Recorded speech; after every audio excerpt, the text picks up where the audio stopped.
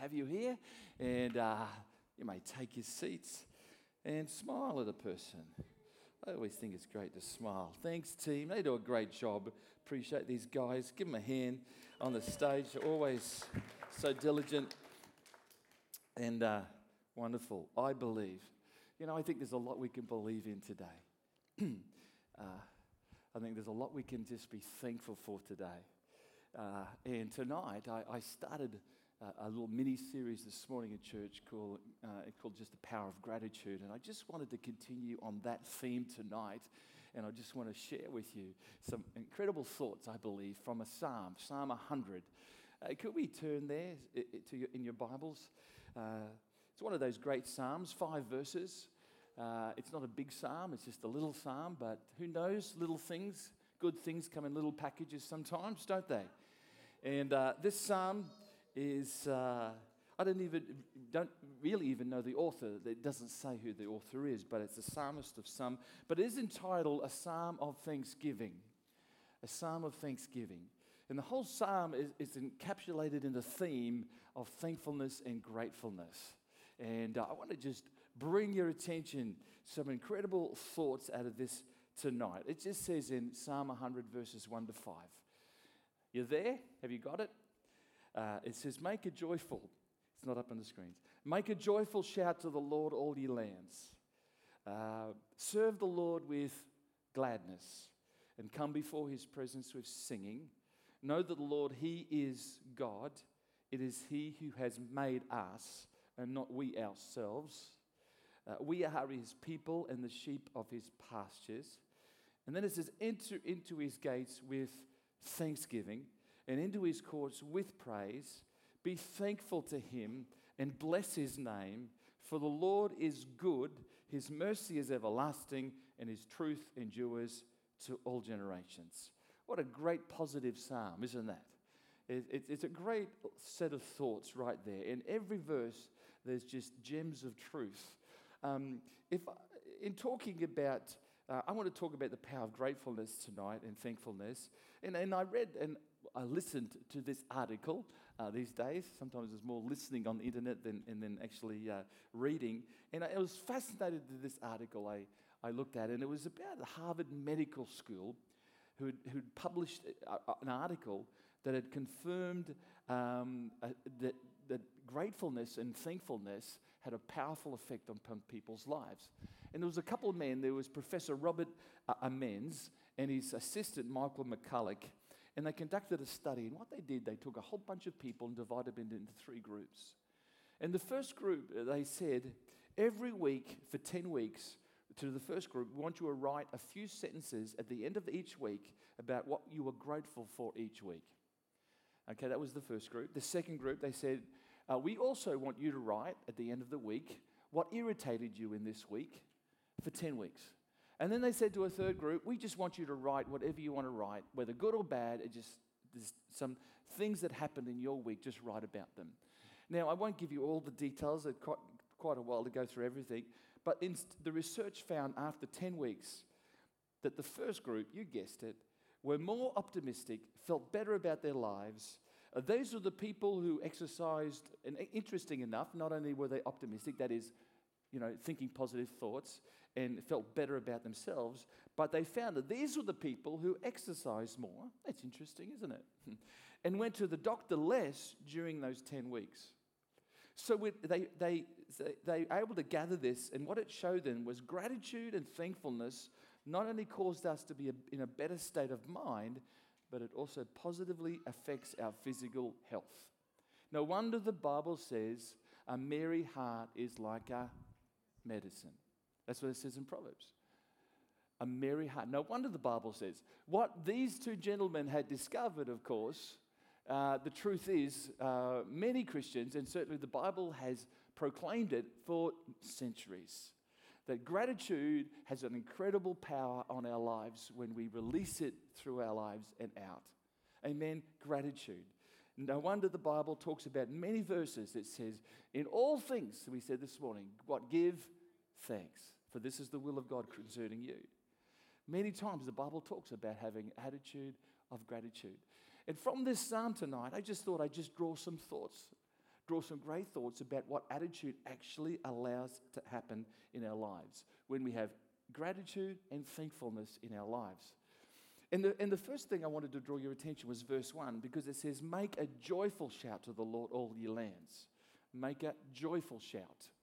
Okay? Sometimes we hear a lot of shouting, but it's not joyful around this world. We hear it on the news.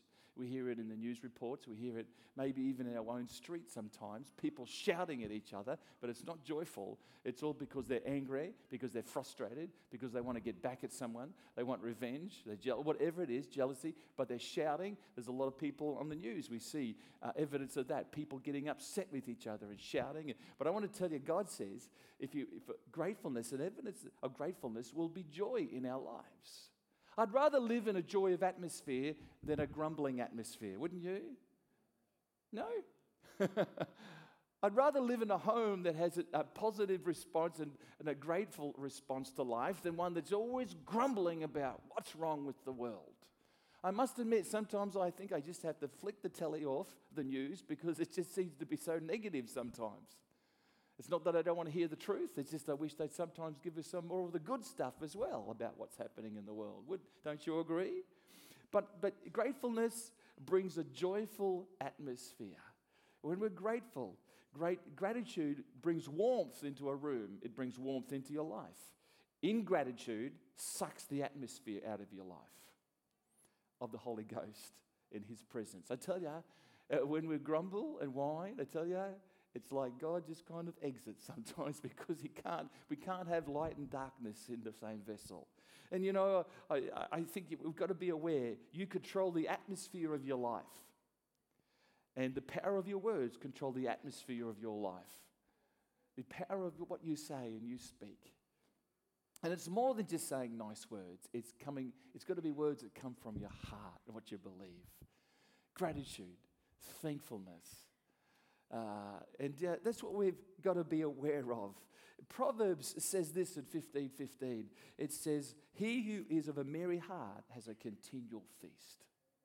I love that thought. In other words, a person who is allowing something of a joy in their life, and of course, joy is often a sign of gratefulness and thankfulness. And when you allow that type of quality in your life, it says there's a continual feast. It's not a physical feast. It's not something that you sit down to a big table with a large meal in front of you. What it is that your heart has good things to choose from because you've got a joy and gratitude and thankfulness in your life. I want to tell you where you'll starve your spirit spiritually, and that is when you're negative, whinge and complain. I tell you, it just starves you. There's nothing about it that's going to ever give you life in that. But when there's an attitude of gratitude, there's much to choose from. It's like a big meal table. And wow, so much abundance. And that's what gratitude and thankfulness do in our lives. Amen. And even on our bad days, we can have abundance of sustenance in here, even though on the outside circumstances can be quite horrific or not good. I tell you, wherever there's joy because of gratefulness. And so the joy you have in 2016 is not dependent on your circumstances. The joy in our lives in 2016 is dependent upon more gratitude, more thankfulness. We have power to affect the atmosphere in our homes, in our workplaces. We have power to affect every place that we go. And you know, I've decided in 2016, I don't want to be a thermometer. Do you know what a thermometer does? A thermometer just tells you what's happening around it. It's just controlled by the temperatures and the atmosphere around it. You know, so it doesn't control anything. It's controlled. It's controlled by the circumstances around it. I don't want to be a thermometer. I want to be a thermostat. And you know what a thermostat does? It's just a simple little apparatus that just controls the temperature. It's not controlled, it controls it. And to put it in simple terms, a thermostat, in the simplest term I know, is it sits sometimes around your radiator, in the top of your radiator in your car, and when it senses that the water in your motor of your engine's too hot, it'll open up more and release cold water into the motor and bring it back to a better temperature. Simple as that. And so a thermostat controls the atmosphere around it. It's not controlled by it. And I say, what are you going to be like in 2016? I want to be a thermostat. And the way you can do that is that you allow gratitude and thankfulness to be your portion in life. Because you know what, as I said this morning, human nature is easily, it defaults to grumbling and whinging, doesn't it? I can find a lot to get upset about, you know. And sometimes in this society, it can be the simplest little things. Someone cuts me off in traffic. You know, I go into Woolworths to buy a certain product. It's not on the shelf. It's been sold out. And I get upset and you think, far out. My goodness. Is that all I can get upset about? What a waste of time. There's more to be grateful for, isn't there, than to get grumbly about. So I could see that gratitude brings a joyful atmosphere in our lives. Here's the second thing about this chapter, Psalm 100. What gratefulness and thankfulness do. It brings an appreciation for opportunities. When you're grateful, you have an appreciation for the opportunities around you. You see more opportunities because it says in verse 2, serve the Lord with gladness. Now, there's two words you don't often see in the same sentence, serving and gladness. Sometimes I'm glad when other people serve me. But when we have gratitude and thankfulness in our hearts, we're glad that we can serve others or we can serve God. It becomes, hey, opportunity. I see the opportunity to serve. I see the opportunity to do something. I see an opportunity. You know, if we're grumbling and whinging, you don't often see the opportunity because you're looking for things that are just going to fulfill us, me. And you're not looking out there to see what could fulfill other people, what you could do for someone else. And say, this is what the psalmist says. He's, come on, serve the Lord with gladness. You know, not, I've got to do this again. Why not? Just gratitude allows you to do it with gladness. You know, I shared the story a little bit this morning, but the Israelites, the whole nation of Israel, over 1 million people. And it's interesting because for 400 years they were in slavery. 400 years in slavery. And you'd think they'd be happy when they come out of slavery, wouldn't you? But you know, when they come out of slavery, they started to grumble. They said, we want to go back to Egypt. It was better back there. We are going to come out here and starve and die of thirst. They couldn't help themselves, could they? Unfortunately, they'd lived in a culture of grumbling and whinging, and that's the way they'd lived their life. And so when they came into freedom, they couldn't really see it as freedom. They just saw it as a problem. They never saw the opportunity. They never saw the freedom they had. Isn't it a shame? And it says in Exodus chapter 2 and 3, let me just read a couple verses of Exodus chapter 16. Verse 2, the whole congregation of the children of Israel complained against Moses and Aaron in the wilderness. Remember, they're now in freedom, out of slavery. And the children of Israel said to them, that we had died by the hand of the Lord in the land of Egypt.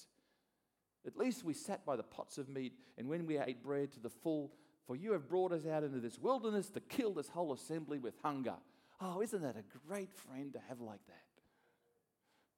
You know, you're saying, hey, we're out of slavery. And they're saying, yeah, but I don't like it. If we go on to verse 7, it says, and in the morning, you shall see, Moses said, in the morning, guys, hang on, stop your grumbling. You're going to see the glory of the Lord. For he hears your complaints against the Lord, but what are we that you complain against us? It's an interesting thought. And Moses said, then shall be seen when the Lord gives you the meat to eat in the evening, which is the quail, and the morning bread to the full, which is the manna. For the Lord hears your complaints, which you make against him. What are we? Your complaints are not against us, but against the Lord. Now, I find this interesting. First of all, you thought they would have been happy, as I said, to be out of slavery, but no, they grumble because they've come out of slavery into freedom, and yet they still grumble. And it's interesting how the past sometimes for people looks far better than what presently happening, even though what we've got now is far better than we had in the past. And interesting, we sometimes talk about the past. Oh, the past was so good. Oh, yesterday was so good. Well, it might have been, but why not just be thankful for today and what you have today? Amen? See, the Israelites, they were in the present in freedom, but they couldn't see the freedom they had because they were still wanting to go back to the past. Oh, the past was better. At least we had pots of meat and bread to eat there. We're going to die of hunger out here. Oh, if only they could see the opportunity, the ingratitude just Stopped them from seeing clearly the opportunity they had. And that's what ingratitude does. That's what the grumbling does. Yeah, and it's interesting here, that their grumblings, they thought was against Moses and Aaron, but really it was against God. That's what it says in Scripture. Hey, Moses and Aaron said, hey, your grumbling isn't against us, it's against God. So isn't it interesting that, when we grumble, we're actually casting aspersions against God. I don't like my hairy legs. I don't like my job. I don't like my boss. I don't like my home. I don't like this. I don't like that. Folks, we think, oh, well, I'm just complaining.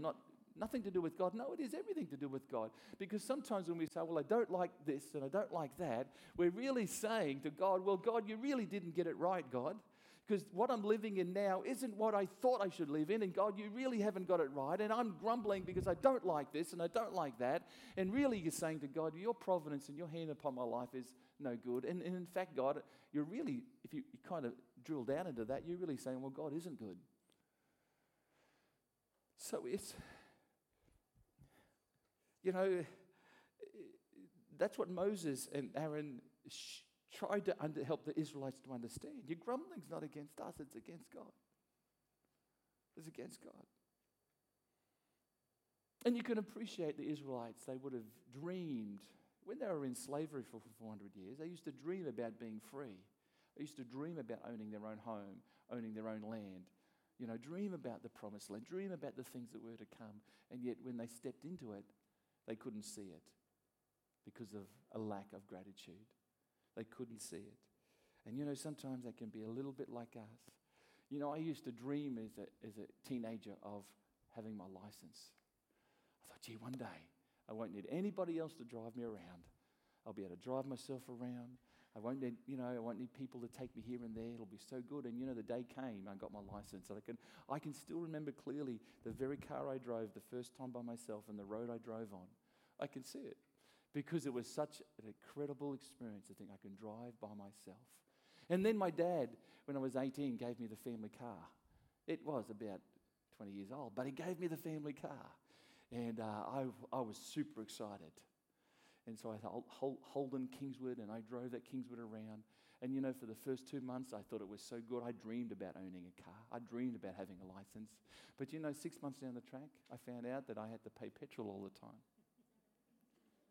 I found out that the gears in this car used to get stuck, and I'd have to shake the linkages to get the gears right again, get under the bonnet, and sometimes stuck at stoplights was quite embarrassing, and I started to grumble. Isn't it amazing? 6 months earlier, I was dreaming about it. 6 months later, I'm grumbling about it. Maybe I should have just been thankful for what I had and just had another dream. I'll get a better car one day. It's great what I've got, but I'm going to get a better one. Do you see what I mean? Our human nature wants to take us down a path that just wants to destroy us. When we are grateful, we appreciate the opportunities that are in front of us.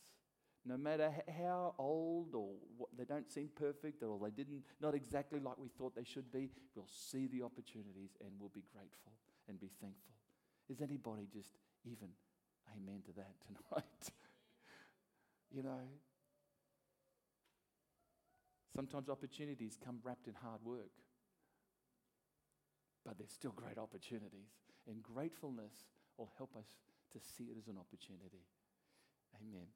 Third thing about being grateful is verse 3. Know that the Lord, He is God. It is He who has made us and not we ourselves. We are His people and the sheep of His pastures. I want to tell you what gratefulness does. It brings a peace of mind. A peace that surpasses all understanding. It talks about in the Bible. And that's, we can see that the reality and the truth that it says, know that the Lord, He is God. Because in their culture of the day, there was a lot of gods that were floating around in the cultures of the day. There was the Egyptian gods and there was the Canaanite gods. But God was reinforcing to the children of Israel. And He was saying, hey, I want you to know, this God that's brought you out of slavery, Moses said, the psalmist said, He's God. Know that the Lord, He is God. And it is He that has made us and not we ourselves. Now that should be a relief to us because we don't have to try and be something we're not. We've got to realize that God, if we yield unto Him and surrender unto Him, He will be the one who makes and creates and develops our character, our lives as we yield to Him. And we don't have to be anything we're not in God. But we've got to understand He's God. He's not just one of many gods. He's the only true creator God. And the exciting thing is that this is the God who made the heavens and the earth. He sets the stars in place. The earth is His footstool. He's incredible. He looks after it all. And yet He's still interested in you and me. In actual fact, the psalmist gives this intimate picture of a shepherd and the sheep. And he says, you are the sheep of my pastures. Every one of us here tonight, God knows intimately. In actual fact, so much so that He knows the very number of hairs on your head. That's an intimate God. And He says, I'm a shepherd to you and you're the sheep. I want to care. And you've got to get this cultural picture right because in Australia today, shepherds and sheep, there's not a lot of love. In Australia, when they do sheep herding, they get a helicopter or a motorbike or they just get them moving. In Israel, the shepherd leads the sheep.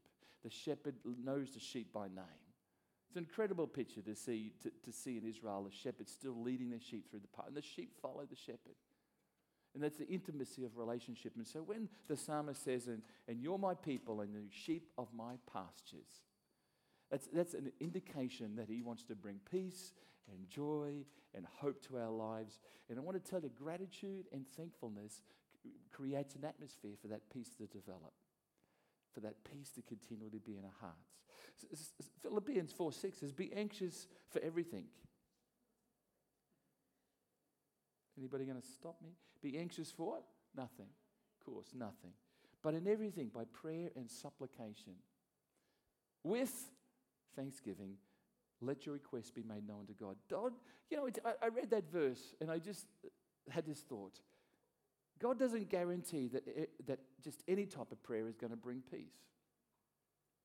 Because there's some prayer that we pray, it's like prayer, God, could you look after this? God, can you help me here? And they're cool, they're good prayers. There's nothing wrong with God. God wants to hear the requests that we have. But they don't necessarily bring peace because it says if you want peace, there needs to be prayer with thanksgiving. And I think there's a difference. And so I think that's the type of prayer where God's going to say, yeah, I hear you. Thanksgiving allows God to bring, because when you start to give thanks, you take the focus of your problem in yourself and you focus it on something greater than you. Isn't that true?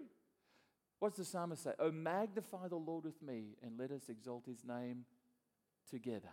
And as you've heard me say before, magnify means to make something bigger than the problem. So magnify God is to make God bigger in your heart than the issue. I tell you, and when you mix it with gratefulness and thankfulness, that is a wonderful recipe. And so prayer, sometimes the type of prayer God's asking us to say, is to actually say, bring requests with thanksgiving. I think that's powerful, with thanksgiving. With thanksgiving. I think sometimes we have not, because not only do we not ask not, but we don't bother to even thank Him. Sometimes we just need to say, God, I know that you have my back. I thank you that you have my back. God, I thank you that you don't leave me nor forsake me. God, I thank you that all things can work together for good. Father, I thank you that you have made me and that means you look after me. God, I thank you that the terrible situation that I'm facing right now has never taken you by surprise and it's not this time either. I thank you, God, that I can trust you in all circumstances. I think that's a great prayer. Now, if sometimes you're not quite sure how to pray, how to ask, well, just thank Him. Because when thankfulness comes into your heart, often a peace comes, and often then you can then see the way to what you need to really ask for. What do you reckon? Amen. Last thought tonight. Verse 4. Enter His gates with thanksgiving, and His courts with praise. Be thankful unto Him and bless His name. I want to tell you what gratefulness does. It opens doors.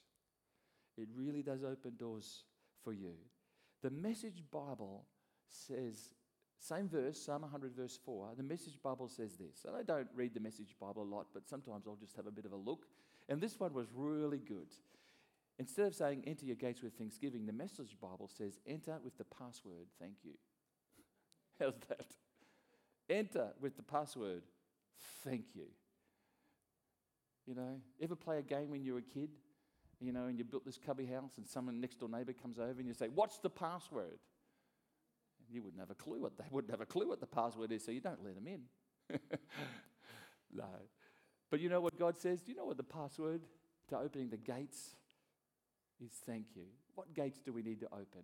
We need to pull down, we need to open the gates and get rid of fear, anxiety, worry, all those things, hopelessness, frustrations, depression.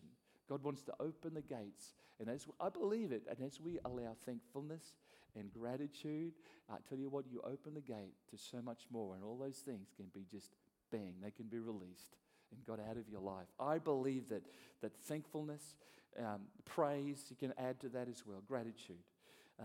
Open the doors so that things like those things can be destroyed and let out of your heart, and that joy and peace can come in. There's a story that is a wonderful story in Acts chapter 16. Two of the apostles of the day, Paul and Silas, were put into the inner jail. They'd been out sharing God's word. They'd been arrested. They were thrown into jail. Not just a jail, but the inner jail. They were put in, their hands and feet were put in stocks. They had guards beside them. And to make it all matters worse, not so many days before, James the apostle, or James the disciple of Jesus, had been martyred. So you can appreciate Paul and Silas probably had every opportunity to start to think, you know, maybe tonight's our last night on this earth.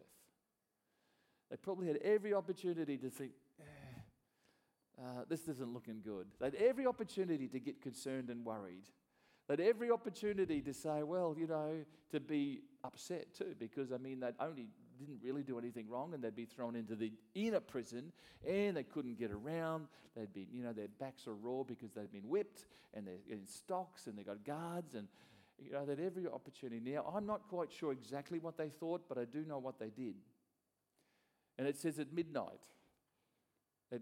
Midnight's always the darkest point of your day, because, you know, it's, you know, so many hours since the sun went down, and it's going to be so many hours till the sun comes up. It's about halfway point in the middle of the night generally, and it's the dark time. And so it was a very dark time in Paul and Silas's life. And you know what? I don't know if they were concerned, maybe they were, but they decided to do something about it, and they lifted their voices and they sang a song. And you know what? Songs don't open prison doors, but songs do move the heart of our God that will open prison doors.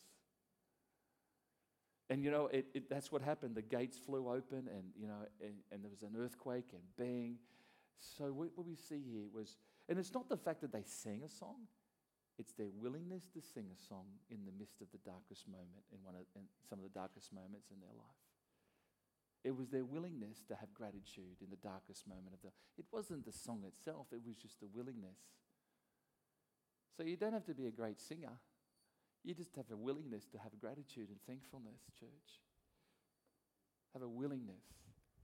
And it doesn't even have to be a song. It can just be words from your heart, but a willingness.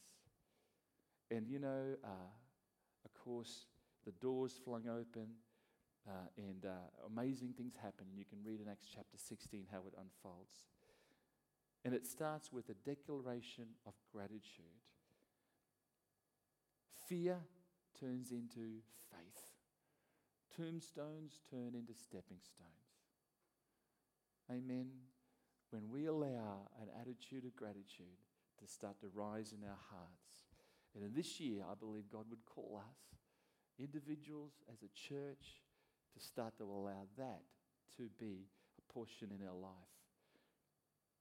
There's a story I just want to finish with this evening, and it's a great story, and it's a simple story, and it goes like this. There was a farmer, his surname is Fleming. He was a Scottish farmer.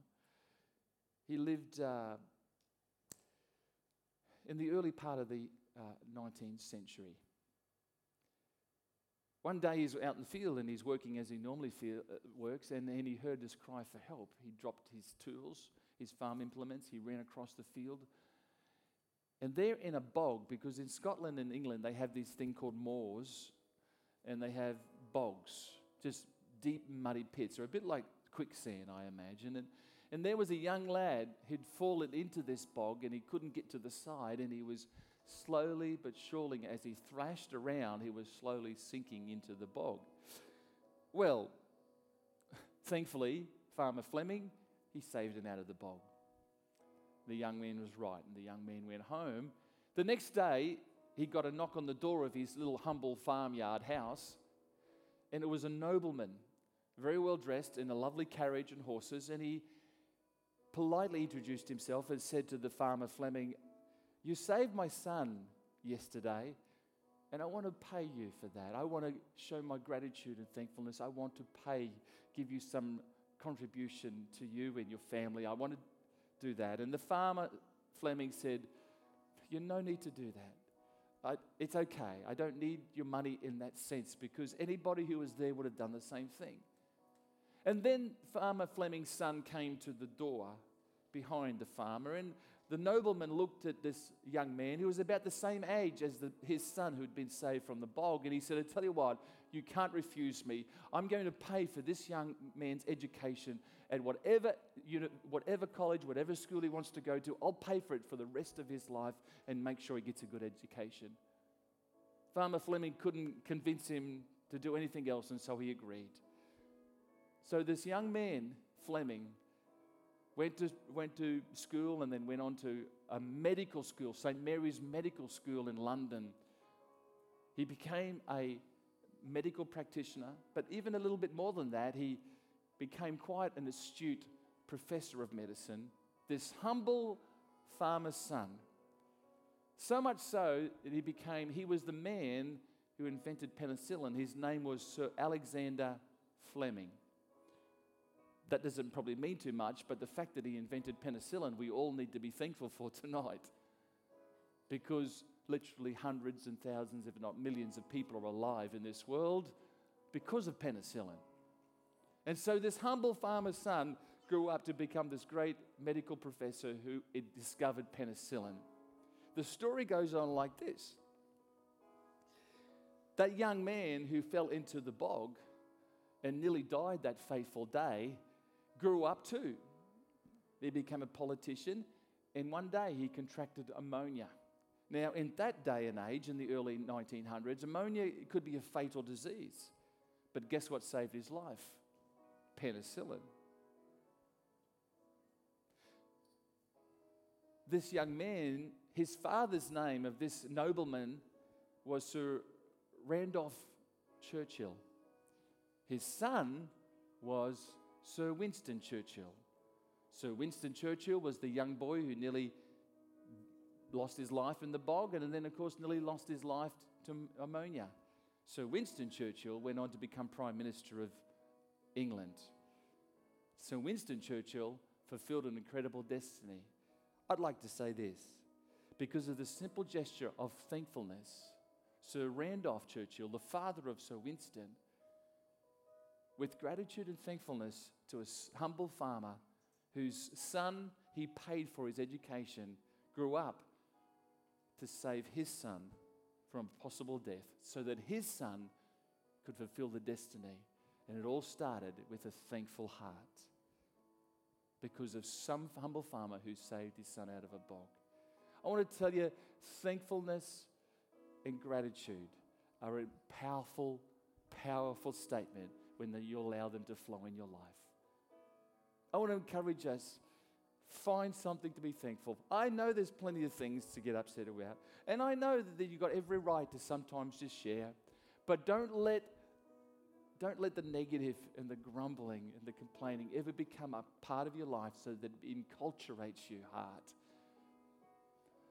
Resist the temptation to allow your human nature to take you down that path, and take a hold of an attitude of gratitude and live that way. Can we stand tonight?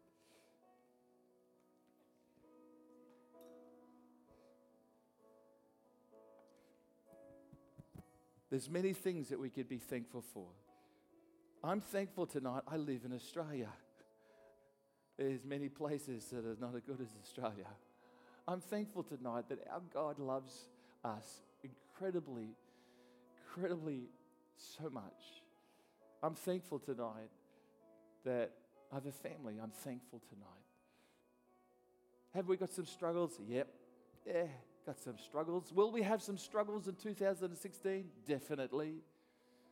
Will we have some things that will challenge us this year? Definitely. Will we have things that are just uncomfortable and not good and not right? Definitely. Will we be treated wrongly? Will we be, treated badly? Probably. Will we have opportunity to get angry and want to just get upset? Yeah. But church, I just want to challenge you. Gratitude allows us in the midst of it to see opportunity, to allow peace to develop in our hearts.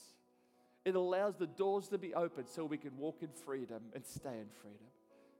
And that's my prayer for you tonight. Let me pray. Father, I ask that we would be a people that would allow gratitude to be our portion in life. That, Father, this year when we come across a hard time, yeah, we may have initial thoughts, this is not fair, it's not right. But in the end, I pray that gratitude and thankfulness will rise from our lips and more importantly from our hearts, so that we can be a people that would allow the presence of God to so flow through us that it would even influence other people as they see us give you thanks in the midst of our struggles. And Father, we thank you tonight for your presence. And we ask you, help us, God, because we can't do it on our own. We need you. And we give you all the honor and all the praise tonight. And everybody agreed, said, amen. Come on, let's just sing this song before we close tonight. That'd be wonderful. Thank you, Lord.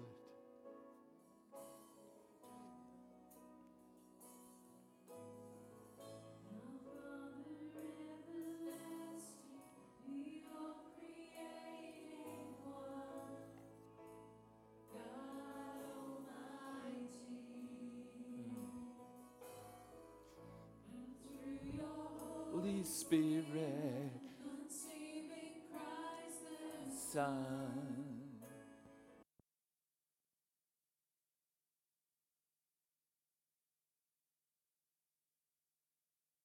The Father, I believe in Christ the Son. I believe in the Holy Spirit. Our God is three in one.